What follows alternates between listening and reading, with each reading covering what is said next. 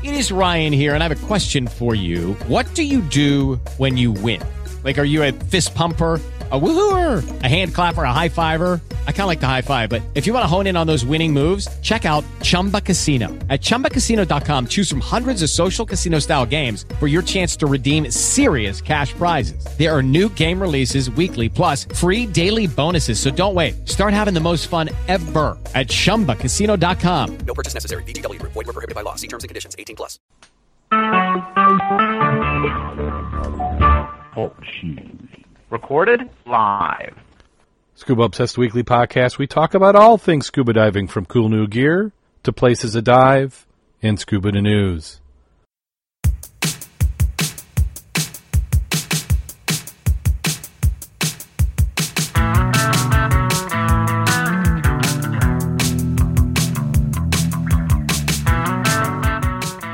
Scuba Obsessed episode 326 was recorded live May 11th, 2017.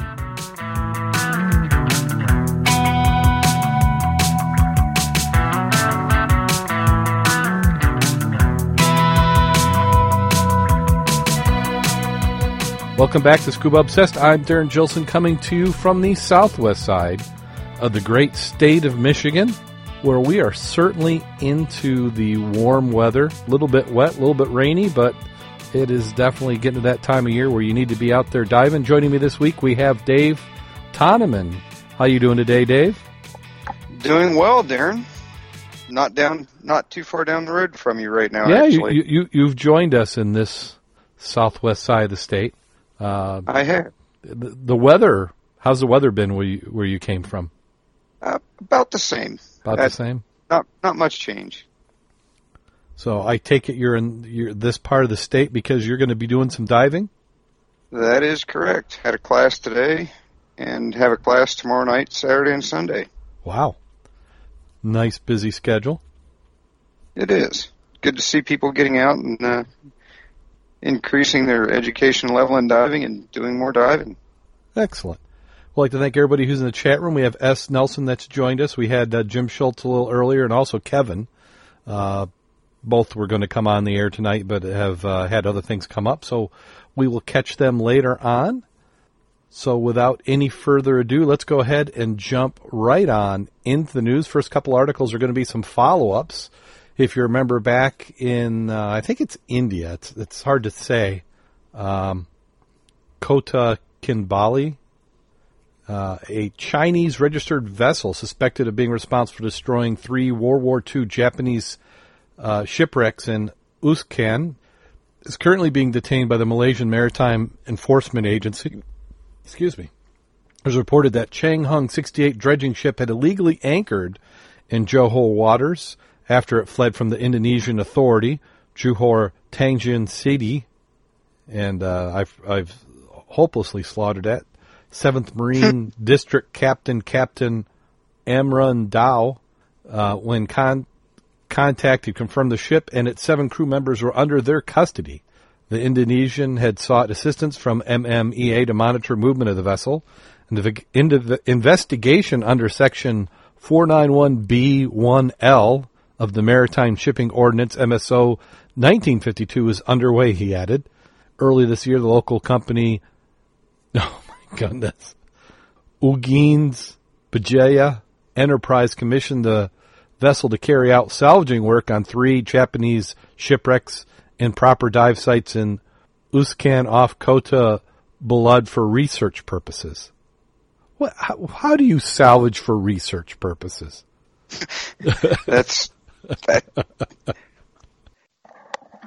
Well, sometimes you just have to have an excuse. Yeah. A controversial research project was carried out in coalition with the University of Sabah, Malaysia, UMS, and had angered the fishing and diving fraternity. The Sabah Tourism Council, Culture and Environmental Minister Daktuk Seri Masadi Manjun had then instructed UMS to stop its research following the salvage work shipwreck. Teams of the marine life were destroyed and gone missing. It is learnt that the Chinese vessel sailed to Indonesia and actively scavenged valuable items in the shipwreck near Ambas Island, Rau Island province. Jakarta Post reported that on April 20th, Indonesian Navy caught up with the ship, allegedly carrying out their legal activity, but only sent a single personnel boat to guard the vessel. In less than 6 hours after detention, the ship fled the scene before military vessel arrived. This is when you just like to have them just send a missile into the side of the boat and sink it to the bottom. Yeah, you took some salvage off the bottom, so we're going to dive on you. Just make sure it's in sports depth. Maybe the Indonesian Navy didn't have their bullet in their pocket that day. Yeah. The Indonesian Maritime Affairs and Fishery Minister believed the dredger had intended on taking the cargo of Swedish supertanker Seven Skies shipwreck. The salvaging ship was identified to have anchored in the exact location of the shipwreck that sank in 1969 at a depth of 64 meters. That's just crazy. So this same vessel that salvaged 3 shipwrecks was also going to unload a supertanker, a bulk carrier? That's what it sounds like. All in the interest of research in collaboration with the Malaysian University. Yeah. What I think was going on is somebody was playing around with paperwork. Hey, technically we can do certain things. It's just, I think the permit is normally meant for, like us on a wooden shipwreck. You take a core sample, you pull up a couple items, right. You have them dated, and there you go. You don't rip up, 100 tons or 100,000 tons of a shipwreck and call that research. But I guess they almost got away with it. I don't know. It doesn't look like they're. As of right now, just the vessel's being detained. Yeah. It's kind of hard to say. And the thing is, the guys that they have, these 8 or 9 people, those aren't the ones who came up with the whole program. They're just the ones who are stuck on the boat. Most certainly. Be interesting to see what they actually end up doing to these guys in the end, and how much of a day in court any of them actually get. Court? What's that? I think that's where they have the nooses. Yeah. Well, I think this is Indonesia, if I'm not incorrect. I'm not sure which government it is has jurisdiction at this particular point. But if it's Indonesia, they've been in the news recently for doing some questionable prosecuting of people. So just bear that in mind when you travel to these locations, that you cannot expect the same services we get over here. And don't salvage World War II shipwrecks with a dredger in Indonesia. Duncan Police Department dive team is offering training to purchase new gear. The department's dive team is trying to raise money for new equipment for its crew by offering their accredited scuba diving training course to other public safety agencies.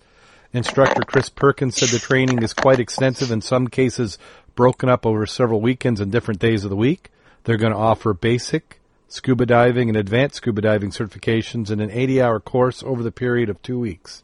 Perkins says there aren't many places to get certified in Oklahoma.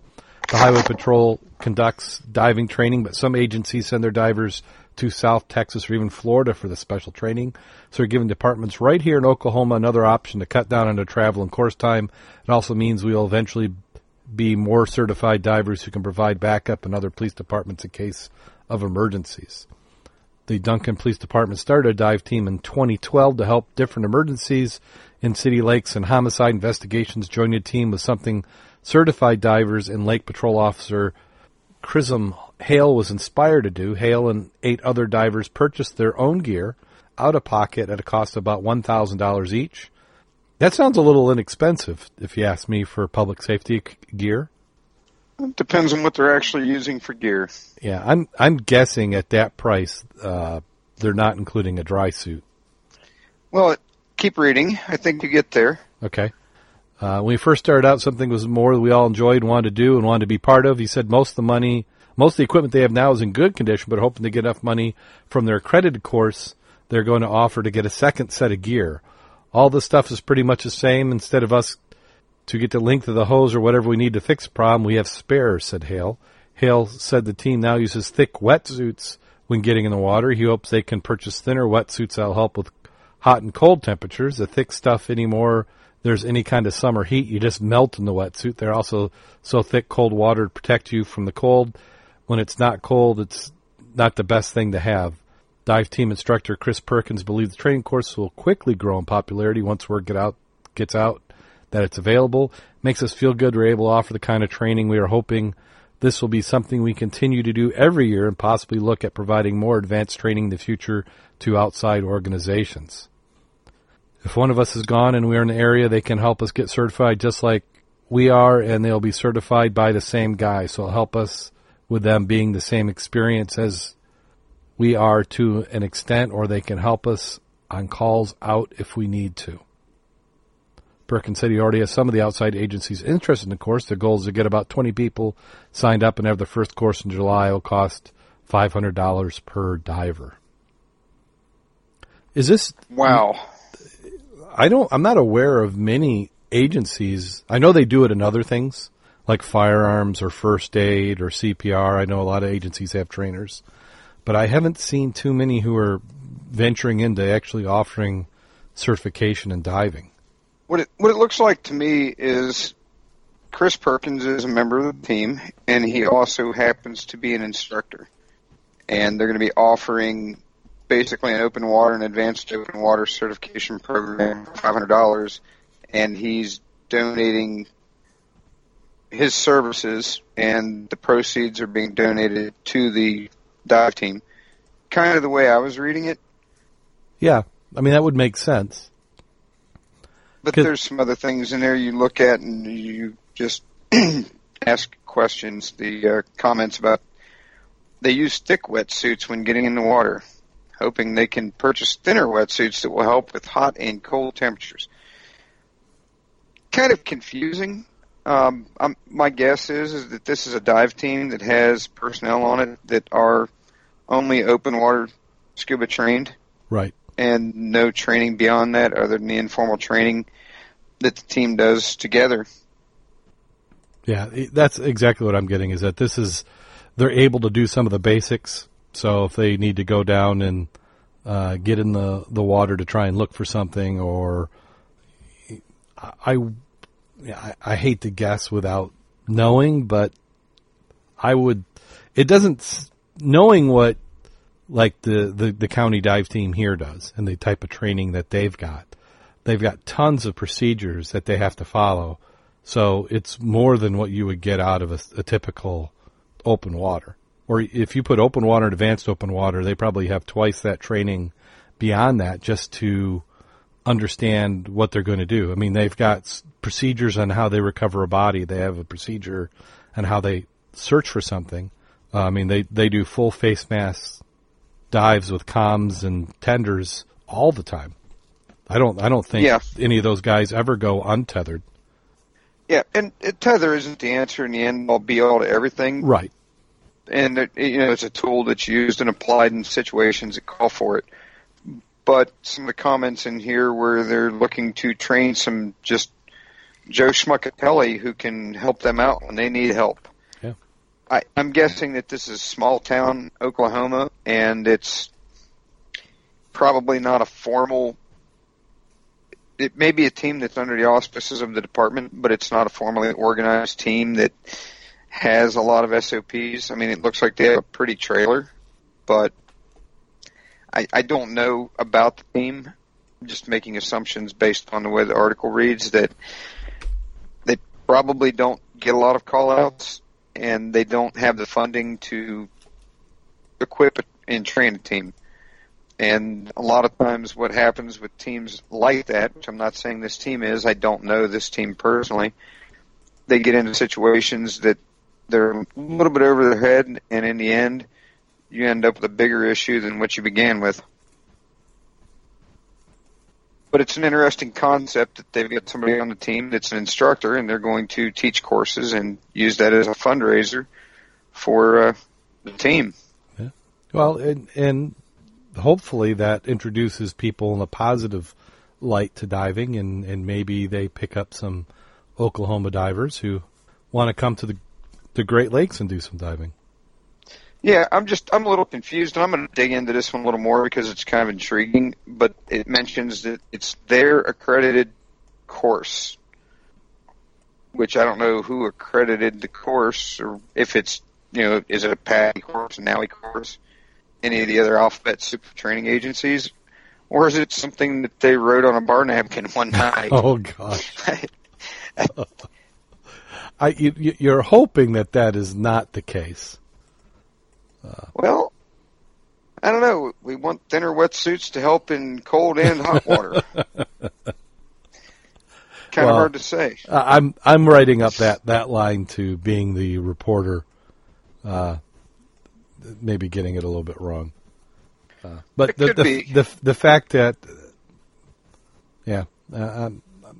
we'll just give them the benefit of the doubt, and hopefully they're not being used that much. That this is just they get called out 3 or 4 times a year, and body recoveries and artifact recoveries. In nice, calm, very clear visibility, warm water. Yeah. But it is an interesting way for them to raise funds, which I guess is the original intent of the article. Yeah. By providing training from someone within a department. Seems kind of weird, and I'm surprised that I'm assuming it's a city. I'm surprised that a city attorney would allow them to do that, because it kind of links the department to that training, and it's just interesting, and not enough details in the article. Definitely one to look into and do a follow-up on. Yeah. And it may be, if we take a look and see the size of this organization, is it might not be a city, it could be a village or township, of which case maybe somebody didn't necessarily realize all the liability that's going to be there. Of course, but looking at the size of that trailer, that's more than just a small town setup. Because around here, it's like every fire department, every town has a volunteer fire department. Every volunteer fire department has some sort of dive team. And then, they're the ones who do the local lakes and rivers. And then you've got the county, which does the bigger deal stuff. But then again, we are in Michigan, so you can't drive more than a mile without crossing a river, a pond, a lake. Most certainly.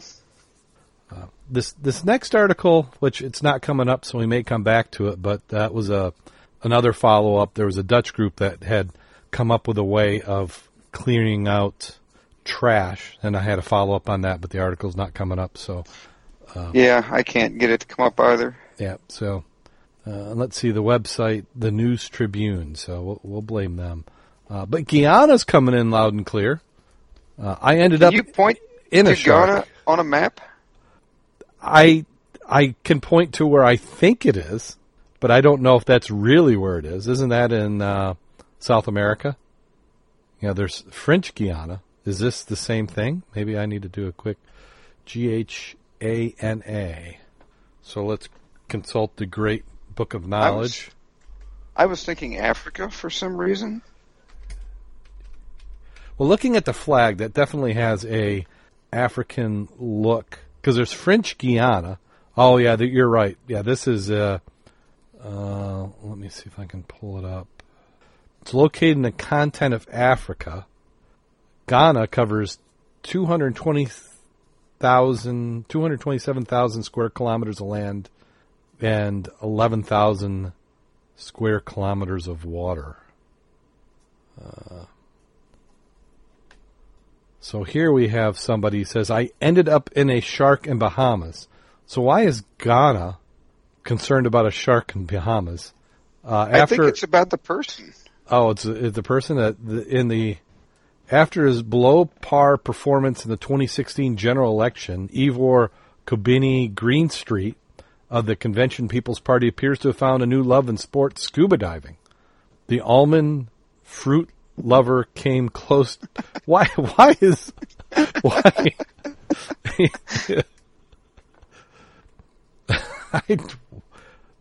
that significant? Almond fruit is in nature far away from Bahamas, in the midst of an untamed shark ready to devour any prey at the least provocation. Scuba diving may be Ivor's favorite sport if he is unperturbed about the scar he received from the hungry shark in the belly of the oceans. Wow, somebody's got the creative writing going. A former member of the Guyana National Rifle Association and the 2015 Para Grand Prix competitor is not letting go of his love for dangerous sports. While assisting his friend in elections in the Bahamas, Mr. Greenstreet took a chance at scuba diving in the part of the ocean that only a brave will dare. In the post, the former presidential candidate wrote he had a blast, clear indication he loved the sport. He posted, I ended up in a shark frenzy. Jesus, they had to feed the sharks dead fish to divert the attention and get me out. Scuba diving is very great, and I made it out to tell you the story. Mr. Greenstreet clearly came close to being eaten not by babies with sharp teeth, but rather fishes with sharp teeth. What? This almost feels like it was written in another language and translated. The Bahamas may provide an opportune tourist site for diving to earn some money, but certainly Guyana is blessed with a large ocean that can support scuba diving. But will Ivor Greenstreet and many scuba divers be able to dive in Guianan waters? Well, the interesting portion of this article is quite obviously, as they mentioned, that he was formerly a member of the Ghana National Rifle Association and the 2015 Para Grand Prix, and he's not letting go of his love for dangerous sports. That's quite obvious. He ran for an election. Yeah. Yeah. Wow. And it kind of, I didn't run a video because I'm afraid to. I'm with you there. But I'm guessing it was one of those places that does the shark feedings around you, and he didn't handle it well by the looks of it. But looking at the frame of the video, don't even play the video. Look at the frame. Doesn't that look like two scuba instructors shepherding somebody who clearly has no idea how to dive? Yeah.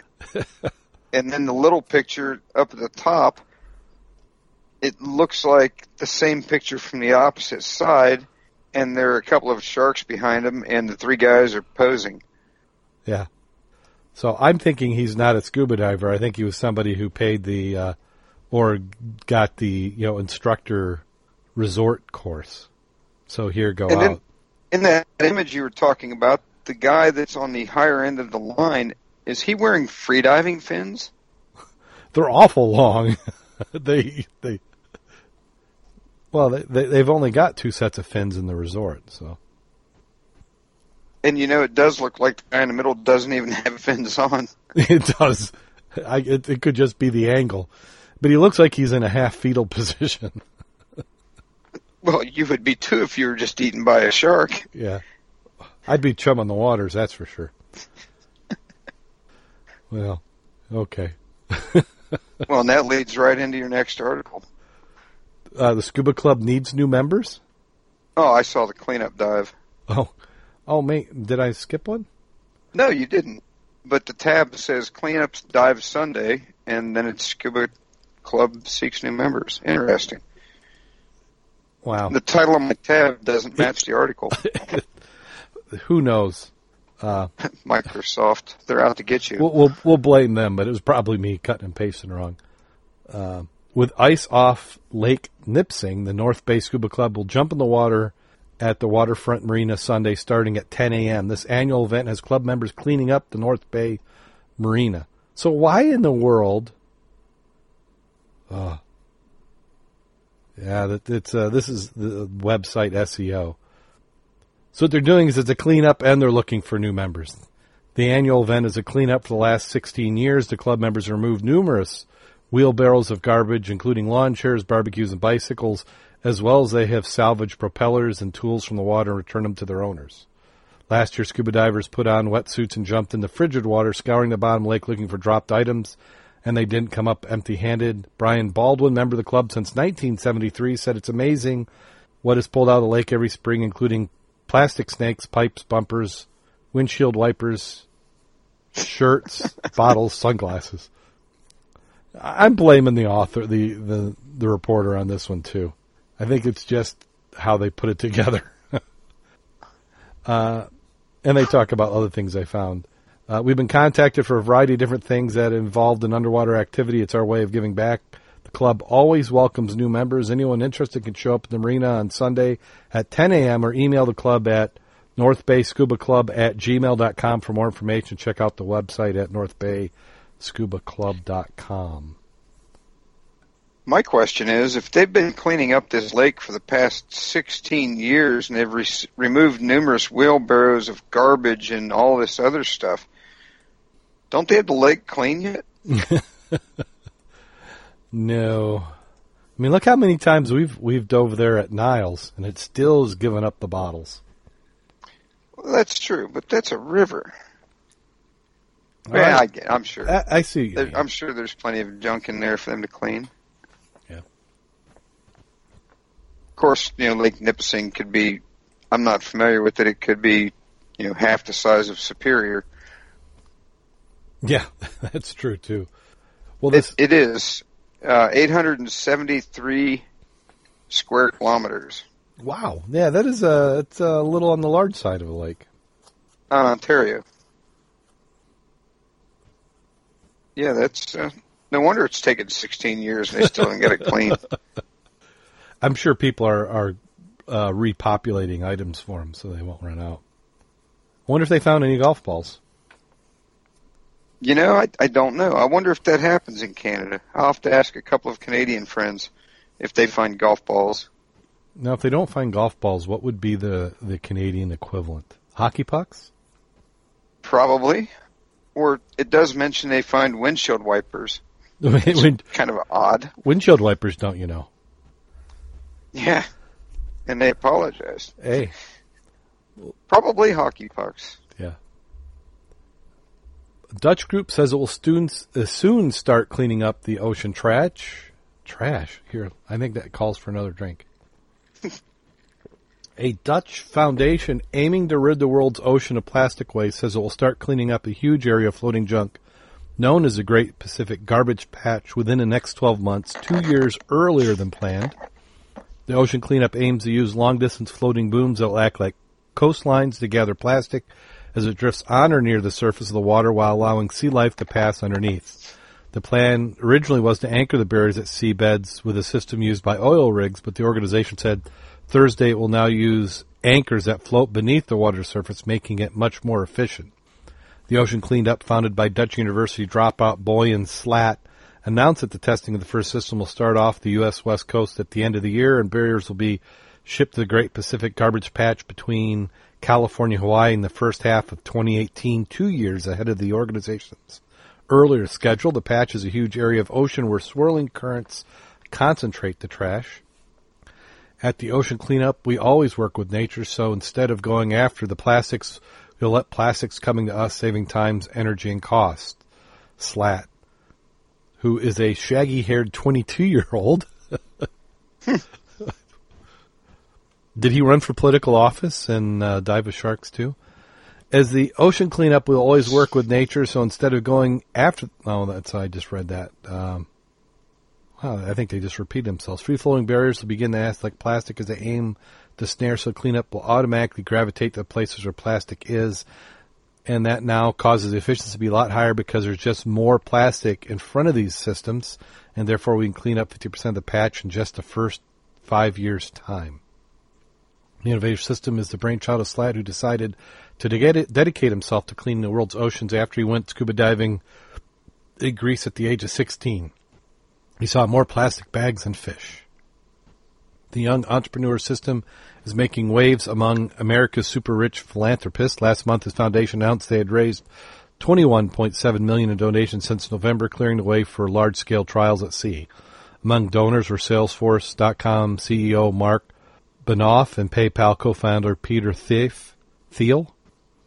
Wasn't he also involved with Facebook, too? Yeah.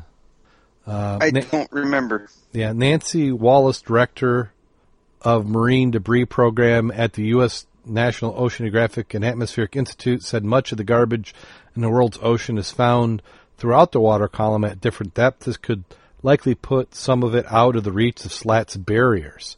However, she applauded the Ocean Cleanup for bringing the issue to the broad public. It's more people are aware of it, more than just being concerned about it. My hope is the next step is to say, what we can do to stop it, and that's where prevention comes in. The organization's barriers don't catch tiny plastic particles floating in the ocean, but Slat says that by scooping up larger garbage like fishing nets, crates, and other rubbish, they prevent those items breaking down into smaller particles that can be eaten by fish and other wildlife. Of course, we'll never get every last piece of plastic out of the ocean. There'll always be a size that's too small to clean up, but it's really about cleaning up the bulk as much as possible for as little cost as possible. Well, there's nothing wrong with the group trying to get the trash out of the oceans. No, every little bit will help. First thing is don't put it in, but the stuff that gets in there, because you've got hurricanes and tsunamis in Japan. And, other events that are going to bring it in. So even if we don't intentionally put any in, it's going to, at some point, find its way in. What I'll be curious to see, though, is I've seen numerous articles similar to this, but I never see an article with the results of a cleanup. They're always talking about we're going to be, or we have this concept, but you never see we recovered 74 tons of whatever. Well, the one thing I've been wanting to see, and I'm sure it has to be out there, but where are the big videos where they've gone into this garbage patch? They talk about how large it is. It seems like that would be something that would be very easy with a plane or a ship just to go in and go, look at this. I'm picturing like a floating island of garbage. Yet with all the National Geographic and Nova and these other programs, we just haven't seen that. Isn't there a Jacques Cousteau type who would be out there to document that? Because that would be much more effective than just having people say, that's out there. Right. And even if you do a Google image search on Pacific Garbage Patch, what you get are some images that are so zoomed in, they could be anywhere. You mean like most photos of street protests? Similar. Where there's 18 people in the protest and there's 100 people on the sidewalks watching. But if you get that right camera angle, you make it look really big. Right. In each one of these pictures I'm seeing, the waters are very, very flat.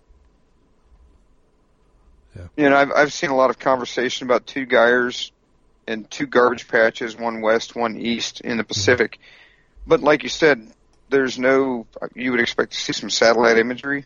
Right. I'm sure it's out there somewhere. I haven't seen it either. And if you're trying to change behavior or call it out, it seems like there's a missed opportunity there. Get some photos, document it. Yeah, and like I said, you keep seeing the articles about we have this concept, we have this plan, we've got funding from so and so. And in this case, we're going to PayPal and they're providing funding, but you don't see a whole lot of stories of these big, huge projects delivering. You see little projects where, you have dive clubs that go out and recover so many hundreds of pounds of nets and stuff like that. Don't know. I certainly hope that, if there is, which I'm sure there probably is, a bunch of trash in a big area. But like you said, you don't find any photographs easy. You just find people talking about a project, and it's almost like they're advertising for additional funding. I agree. But you just never see them saying, you never see results from all these projects. I know you've covered articles over the last couple of years, numerous articles of groups that had projects they were putting together and they were seeking funding, or they supposedly had funding from so-and-so and they needed more, but you never see an outcome from them. Yeah. Oh, I was right about Peter, that he was involved with. He started with PayPal, but then he was an angel investor in Facebook with $500,000 at a point in time when the company's valuation was less than $5 million. So I'm Good guessing. Timing. Yeah, I'm guessing. Well, he was their first investor too. in May of 2012, with a market cap of nearly $100 billion, he sold 16.8 million shares for $638 million. Does that have to be one of the best investments of all time? Throw in $500,000 and then come out with, I mean, this is just what he's liquidated. Yeah. He still retains 5 million shares, which is worth approximately $600 million. So, yeah, goodness, 500,000 worth $1 billion. Yeah. Yeah, there's some money there. Not bad. Not bad money. Yeah. Yeah. Well, I'd take it. Yeah, you'd have to recognize it. Okay. Well, let's see. I don't know if I've got any other articles that are wanting to come up. Well, while we're waiting for the next one to come up, I understand that there is the Great Lakes Wrecking Crew has a dive coming up. The Great Lakes Wrecking Crew meet and greet at Gilboa Quarry. I believe it's next weekend. I think you're right. Friday, Saturday, Sunday. So that'll be the 19th, 20th, and 21st of May. And I will verify that. Yep. Let me pull it up. I'll verify for sure.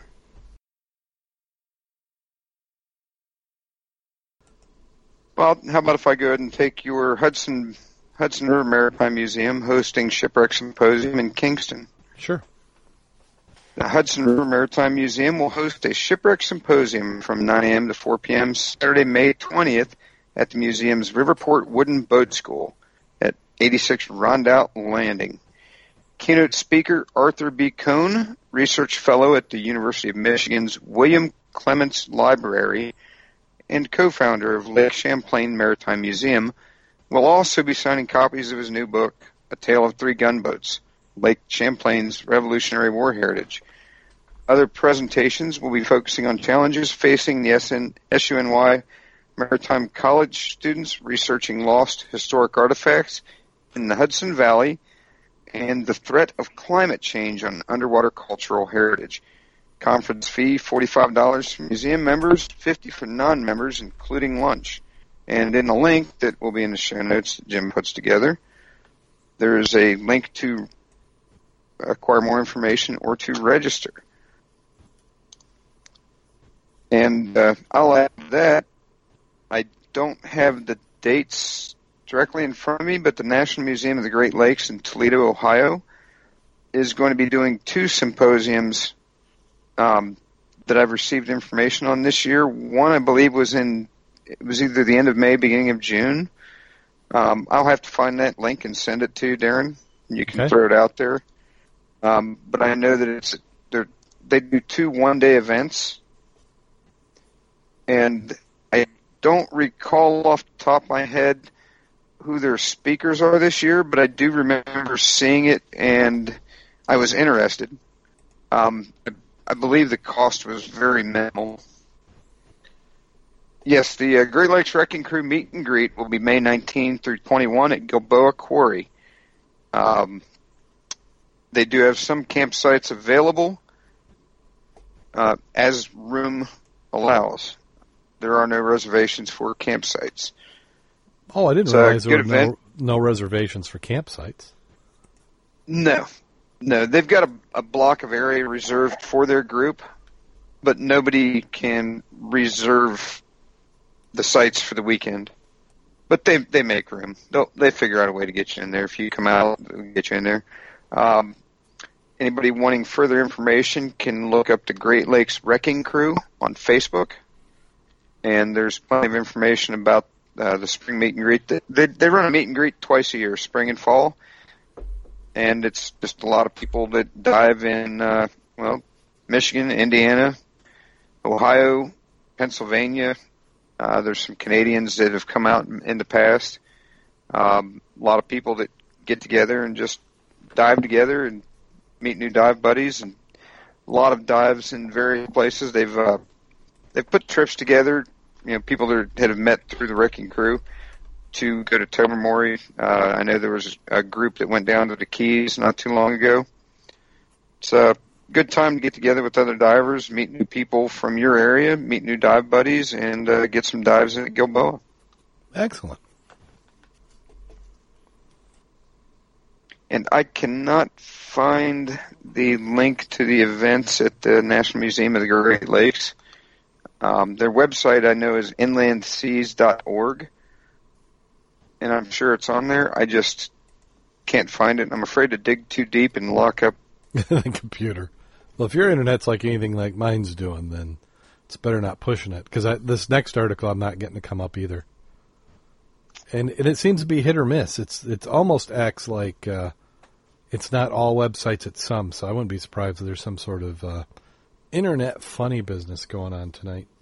Well, Darrin, how about scuba diver appeals for reunion of his old club members? A Winsford man is appealing to old friends for a reunion of his scuba diving club. Fred Challenor, 68 years old, set up Winsford Diving Club in 1976 and has been a keen diver and instructor for 50 years. The dad of three began his passionate hobby at just 18 after being introduced to the sport by a work colleague. He was then an apprentice at Crewworks, the railway facility, and joined as a means to take his mind off work. Fred has since dived all over the world with friends and family, and he now remains the only member of his club. As a result of members retiring, passing away, or moving on to pastures new, but he continues to dive regularly. He's now appealing to all of his former diving friends to get in contact with him for a potential reunion. Fred states, when I got introduced to it, I took it up right away, and I had always been a strong swimmer, and it just appealed to me. I've dived all over the world with my friends and my wife, and it just became such a massive part of everything we did. I hope to carry on for as long as possible. I enjoy it so much because when you're under the water, it's just exhilarating. I'm the last of the bunch left around here, but I've got some wonderful memories, including discovering a Second World War bomb, which was exciting enough in itself. It would be great if anyone who has been involved over the years could get in touch and we'll have a reunion. He's putting out an appeal to all former members of the diving club to get in touch with him, and I think that's a phone number, but I'm not sure. Is it one of those that starts with like a 0 and then two really low numbers? It's a 01606. It's a 01, which is that the country code for the UK? I think 01 is actually country code for the US, but it's country code, area code, and it's just the formatting of the numbers that's kind of goofy. There's enough characters. It looks like his phone number. Yeah. What I find interesting is they never mentioned the name of the Winsford Diving Club. Yes, they did. So I'm betting it's UK. So they probably drive on the left side of the road then. Yes, this is the UK. It definitely looks like the UK. I will tell you that it's currently 10 degrees Celsius there, so it's somewhere other than the U.S. Yeah. Are we the only country in the world still doing it that way? Hey, there's two kinds of countries in the world. Those that use the metric system and those that have been to the moon.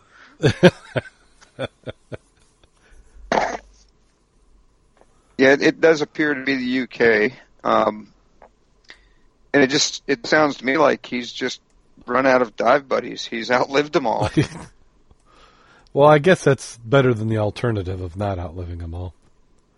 And it looks like he's just looking for people that he's been diving with throughout his 50 years of diving, and just wanting to get everybody together and that'd be at least cool. See everybody. Yeah, hopefully he can find some people that can swap some stories, because that's one of the best things about diving is the diving itself and the stories afterwards. Oh, most certainly. And I can tell you that the club that I've been working to try to get going back again at home, that's been around since, I want to say it was 1954. It was 54 or 56. And trying to find any records of early members or stories of things they participated in, travel, trips, any of that, has been very difficult. Yeah, if they didn't publish in the newspaper, and you can go back looking that way, it could be very difficult to find anything about it. Yeah, the only thing I've really found has been through the newspaper, and they were actually results of inter-club competitions that were published in a couple of newspapers in Ohio. Now, what were the competitions between dive clubs? I haven't been able to find out. Who can hold their breath longer? That was originally one of the original charters of the Ohio Council of Skin and Snorkel Divers, or Skin and Scuba Divers, was to function as mediators for inter-club competitions. And my understanding is that in Ohio there used to be diving Olympics, club versus club, on a state level. Wow. I would love to know about that, because I keep trying to figure out how do you make this, how do you add one more thing to diving and make it more sport-like? And from what I understand, most of the competitions were typically held in pools over the wintertime, kind of a keeping everybody interested program almost. If anybody out there has any details or information on what used to go on with that, I'd love to hear from them. I think most everybody can figure out how to get a hold of me. They certainly know how to get a hold of you, Darrin. Yeah, I'll get it to you if it comes my way. But I've been trying to find out, and I think the problem is most of the people that were involved in that aren't with us anymore, and there never really was a great recorded history that I can find. Somebody has it, I'm sure. Well, I'm just trying to picture the trophy. I'm just trying to picture the events. I would love to. It'd be interesting. So if you have anything, drop us a line at theshow@scubaobsessed.com, or you can go onto the website, www.scubaobsessed.com.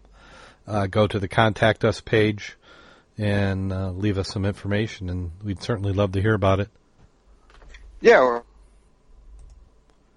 What kind of events you put on?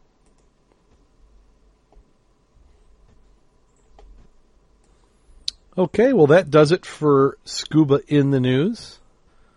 And let's see, did we lose anybody in the chat room? We have a couple guests who have floated in. We have guest 8, guest 14, guest 11, and guest 13. They're asking if we take calls, and not normally, not during the show, but if you drop me some contact information, we'll be able to set something up. Maybe we could do an interview or something, or share it other ways. Can you hear me now, Darrin? Yep. Yeah, I was getting a microphone error. Looks like the batteries were petering, so I had to plug it in.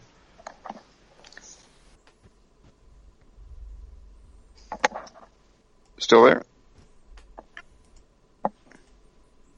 Yeah, just blocking somebody in the chat room. I don't have any idea what he's whining about, but yeah, I had actually couldn't get back into the chat room.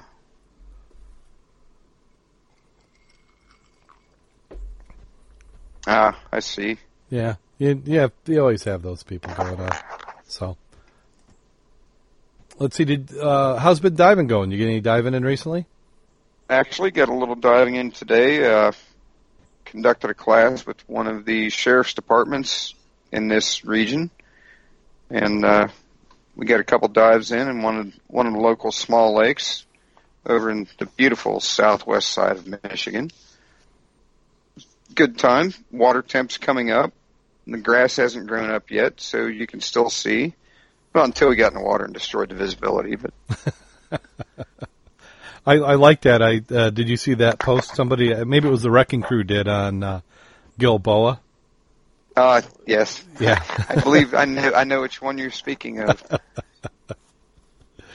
Yes, the open water season has begun. Yep. Visibility is going to go to shit real quick. And it does. That's why you go there on Friday before they come in, and you've had a week for everything to settle out. Yeah. But no, actually, I had a great time today.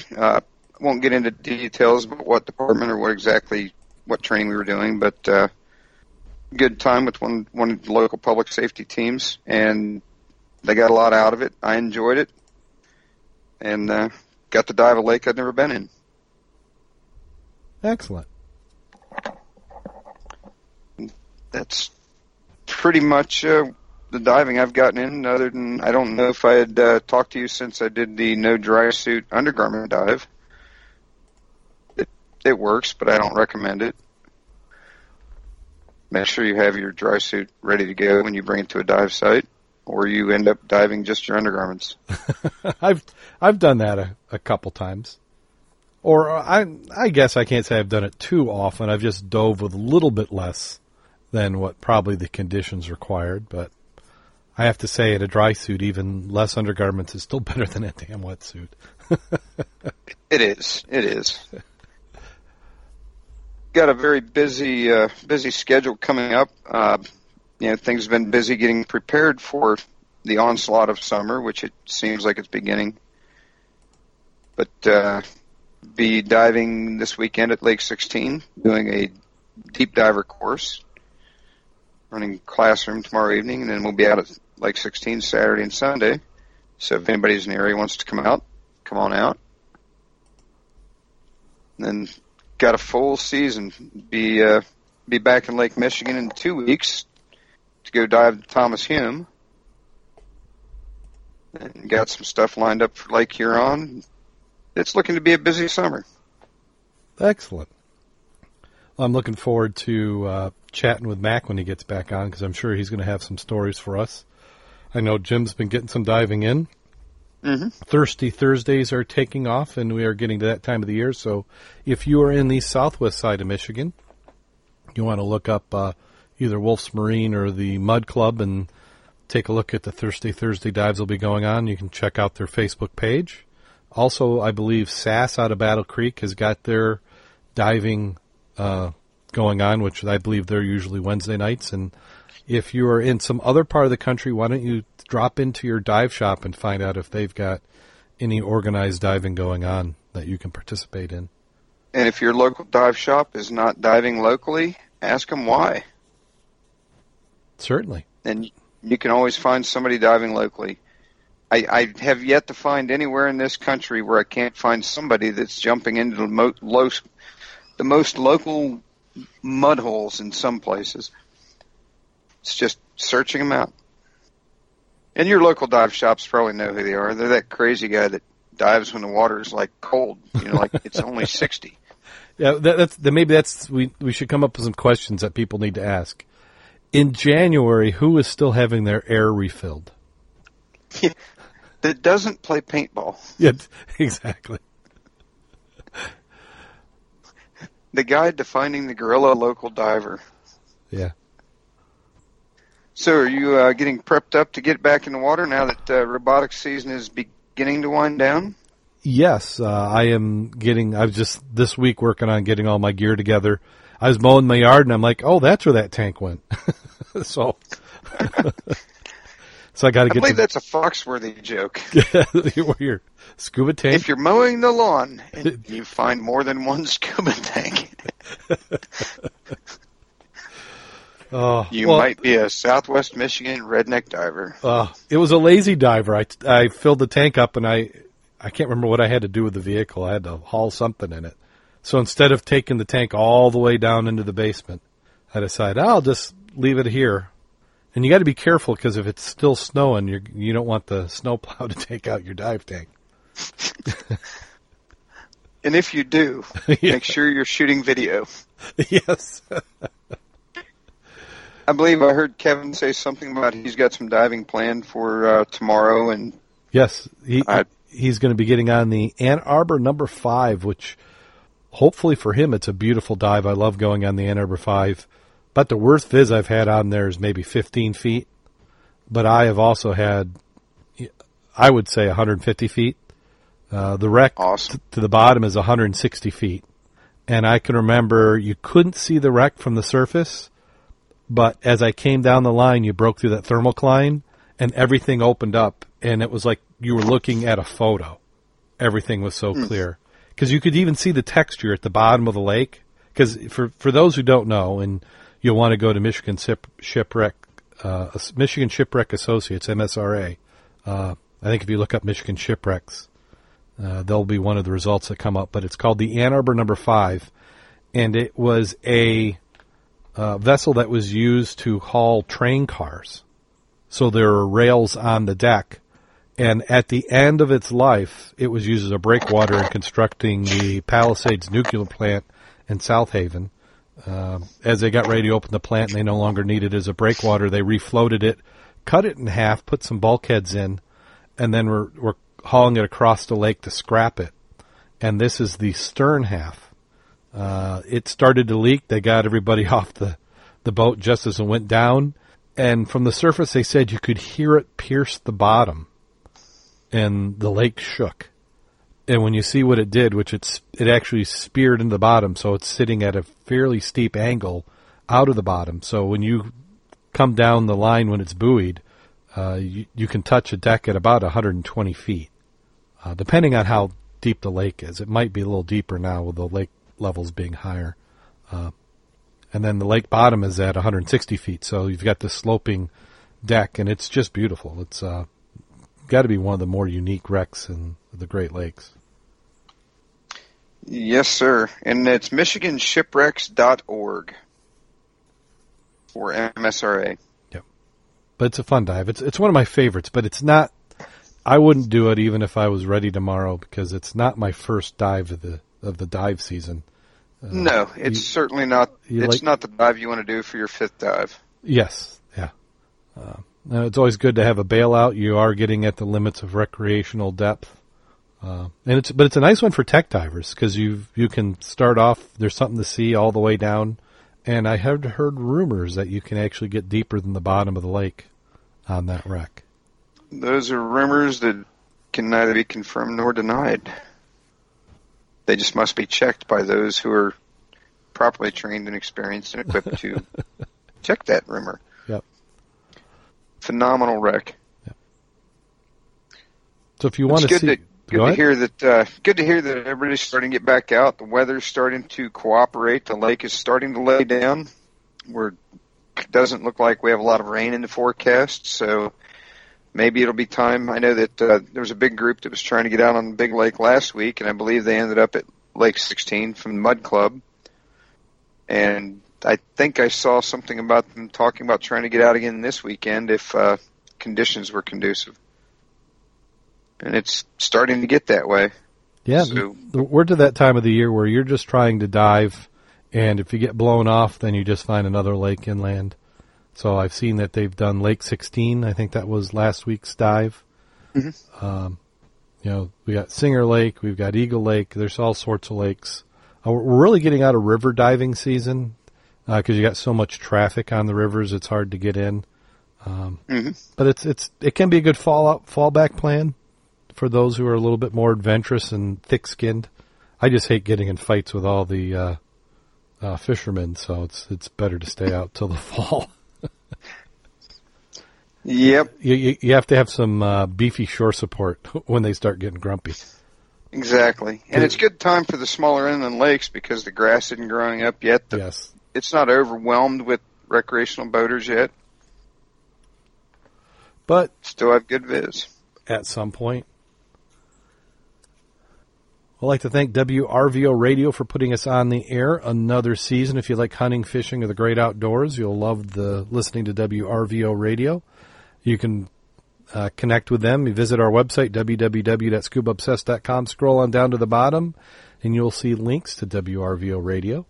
Also like to say, if you are enjoying the program and you think it's at least worth $1, why not donate via our Patreon account? You do the same thing. Go to Scuba Obsessed, look for the Patreon link, and give us $1 or $2. And if you give us $3 a month, that will get you early access to the show notes so you can follow along as we record. And also want to thank Jim Billings for updating the website. He's been doing an excellent job keeping up on that.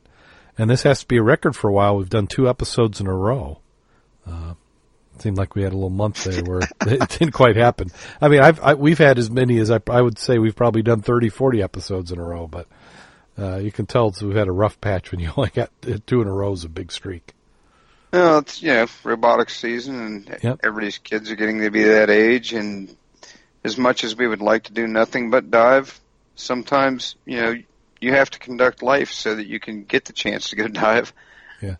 Now your daughter's almost the same age as mine. Is she a senior this year? The oldest one is finishing up her junior year, moving into her senior year. But she's been very active. She's in a program where she's actually attending college for her last 2 years of high school. Mm-hmm. And excellent. She's also very involved in the equestrian pursuits, I guess we'll say. Oh, yeah. And she's actually started training a couple of people. Oh, or actual people she's training. Started. It's been.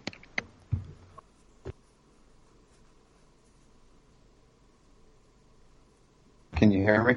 I can hear you. Sounds like you've switched microphones. Okay. Yeah, something happened with the USB dongle. But I hate it when something happens with my dongle. Yeah, no kidding. She's actually started training a couple of people, and they've actually had a couple of shows, and they're actually placing in their categories. Excellent. Well, that's great.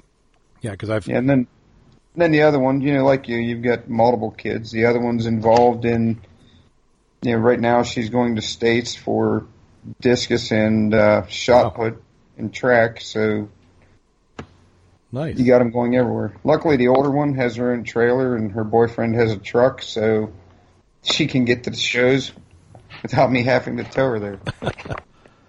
Well, my daughter's a senior this year, so she's in winding down the high school, and then we've got events going on like 3 times a week now through the end of June. So that is also impacting the dive season. Didn't she also show horses? Oh, she shows horses big time. She's she shows quite a bit. The high school here has an equestrian team. She's on that. She shows at the fair, and then she's actually gotten into equine therapy. So she is trained in equine massage and chiropractic. Okay. So I've given them some money. Yeah. Well, so have we. We're hoping maybe we can get a little bit of an investment back because it's like, wait, we're going to a horse show spending this much, and we're doing this, spending this much, and then we're hiring a chiropractor. So, but, oh well. Yeah, if anybody thinks diving's expensive, I'll take diving over horses any day. Yeah. But, you can't eat dive gear. It's true. If you make a grill big enough, it works out rather well. It's lean, too. It could. I expect my daughter to come running down here screaming at me any minute now. She's not listening. No, but she has that sixth sense. Well, yeah, there is that. What, you have anything directly planned for any diving soon, or are you still just trying to get things lined up? Well, really just trying to find a weekend, because we've got the graduation parties. I'm trying to think, it's prom this weekend, so that kind of takes that out of it. Even though I'm not going to prom, somehow that affects me. Well, you've got to be at home with the shotgun. Yeah. Actually, I like her boyfriend. Her boyfriend's pretty decent. Not like the other ones. Yeah. The other ones I had all sorts of locations mapped out 20 miles off the coast. That you wanted to take them visiting because it's a good place sightseeing. To explore. I get you gotta get out in the water and see the world. Well, is it that time, Darrin? I think it is getting to that time of the show. Before we do that, let's go ahead and thank our Patreon supporters. Every little bit helps, and we certainly appreciate everybody who's donating. If you donate at a certain level, which is the Dive Nitrox level or greater, we give you a shout-out at the end of the show. And our longtime supporter, Vanessa Homyak from the California area, like to give her a shout-out. And we also have Andrew Hughes, who's also at that Dive Nitrox level. And if you're one of the other divers and you want at least one shout-out, because I see we have a lot of supporters who aren't quite at that level, who I'd certainly be willing to thank on the air, but I don't know if they want to remain anonymous, because you never know the scarlet letter of admitting that you actually listen to this program. But if you would, we'll go ahead and give you a shout-out. Maybe we'll do a special episode, maybe the end of the year wrap-up. We'll name everybody as a supporter. And we even talked about at some point putting it on the website as credits. So, but again, thank you, Andrew Hughes and Vanessa Homyak. And if you haven't donated, why not? Go on and head over there and drop a little bit in there, and it helps us keep the program going. We've updated Mac's recording. We're also changing some of the hosting. Some of the stuff is behind the scenes. You don't necessarily see it, but the website is certainly a little bit more secure and faster on our new hosting plan. So thank you again for making that happen. So, and you get the show notes. You do get the show notes. May 18th, going to be giving a photo editing workshop at Dave's Divers in Portage, Michigan. Going to be sharing a lot of tips on how to get good quality shipwreck photos, the pitfalls of underwater photography, how to avoid them, and once you got your product, how to go ahead and edit them. And there is no cost for this. Feel free to bring a few photos you'd like to edit to work through on your own, and do my best to make you a better underwater photographer. Let's see. Let's bring that up. So we are to that time of the program. Are you ready? Seat belt is fastened. A man's wife comes home 3 hours too late from a party. I told my husband I would be home by midnight. I promise. Well, the hours passed. The margaritas went down too easily. About 3 a.m., a bit loaded, I headed for home. Just as I got in the door, the cuckoo clock in the hallway started to cuckoo 3 times. Quickly, I realized my husband would probably wake up. I cuckooed 9 more times. I was really proud of myself for coming up with such a quick-witted solution.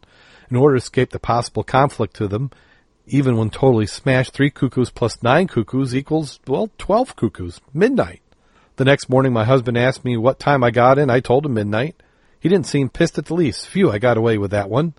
Then he said, well, I think we need a new cuckoo clock. When I asked him why, he said, well, last night our clock cuckooed 3 times and said, oh shit, cuckooed 4 more times, cleared its throat, cuckooed another 3 times, giggled, cuckooed twice more, then tripped over the coffee table and farted.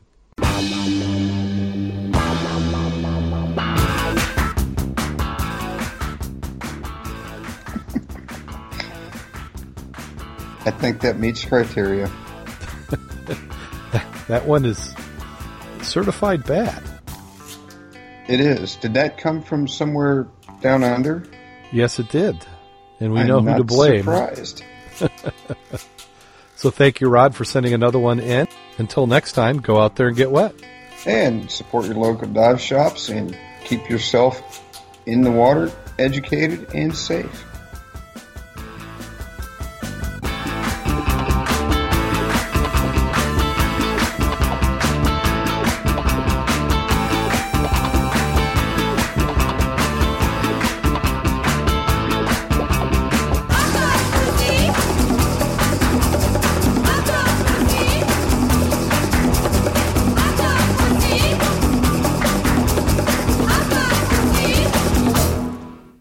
Call recording has been completed. Lucky Land Casino, asking people, what's the weirdest place you've gotten lucky? Lucky? In line at the deli, I guess? Aha, in my dentist's office. More than once, actually. Do I have to say? Yes, you do. In the car before my kids' PTA meeting. Really? Yes. Excuse me, what's the weirdest place you've gotten lucky? I never win and tell. Well, there you have it. You can get lucky anywhere, playing at LuckyLandSlots.com. Play for free right now. Are you feeling lucky? No purchase necessary. Void where prohibited by law. 18+. Terms and conditions apply. See website for details.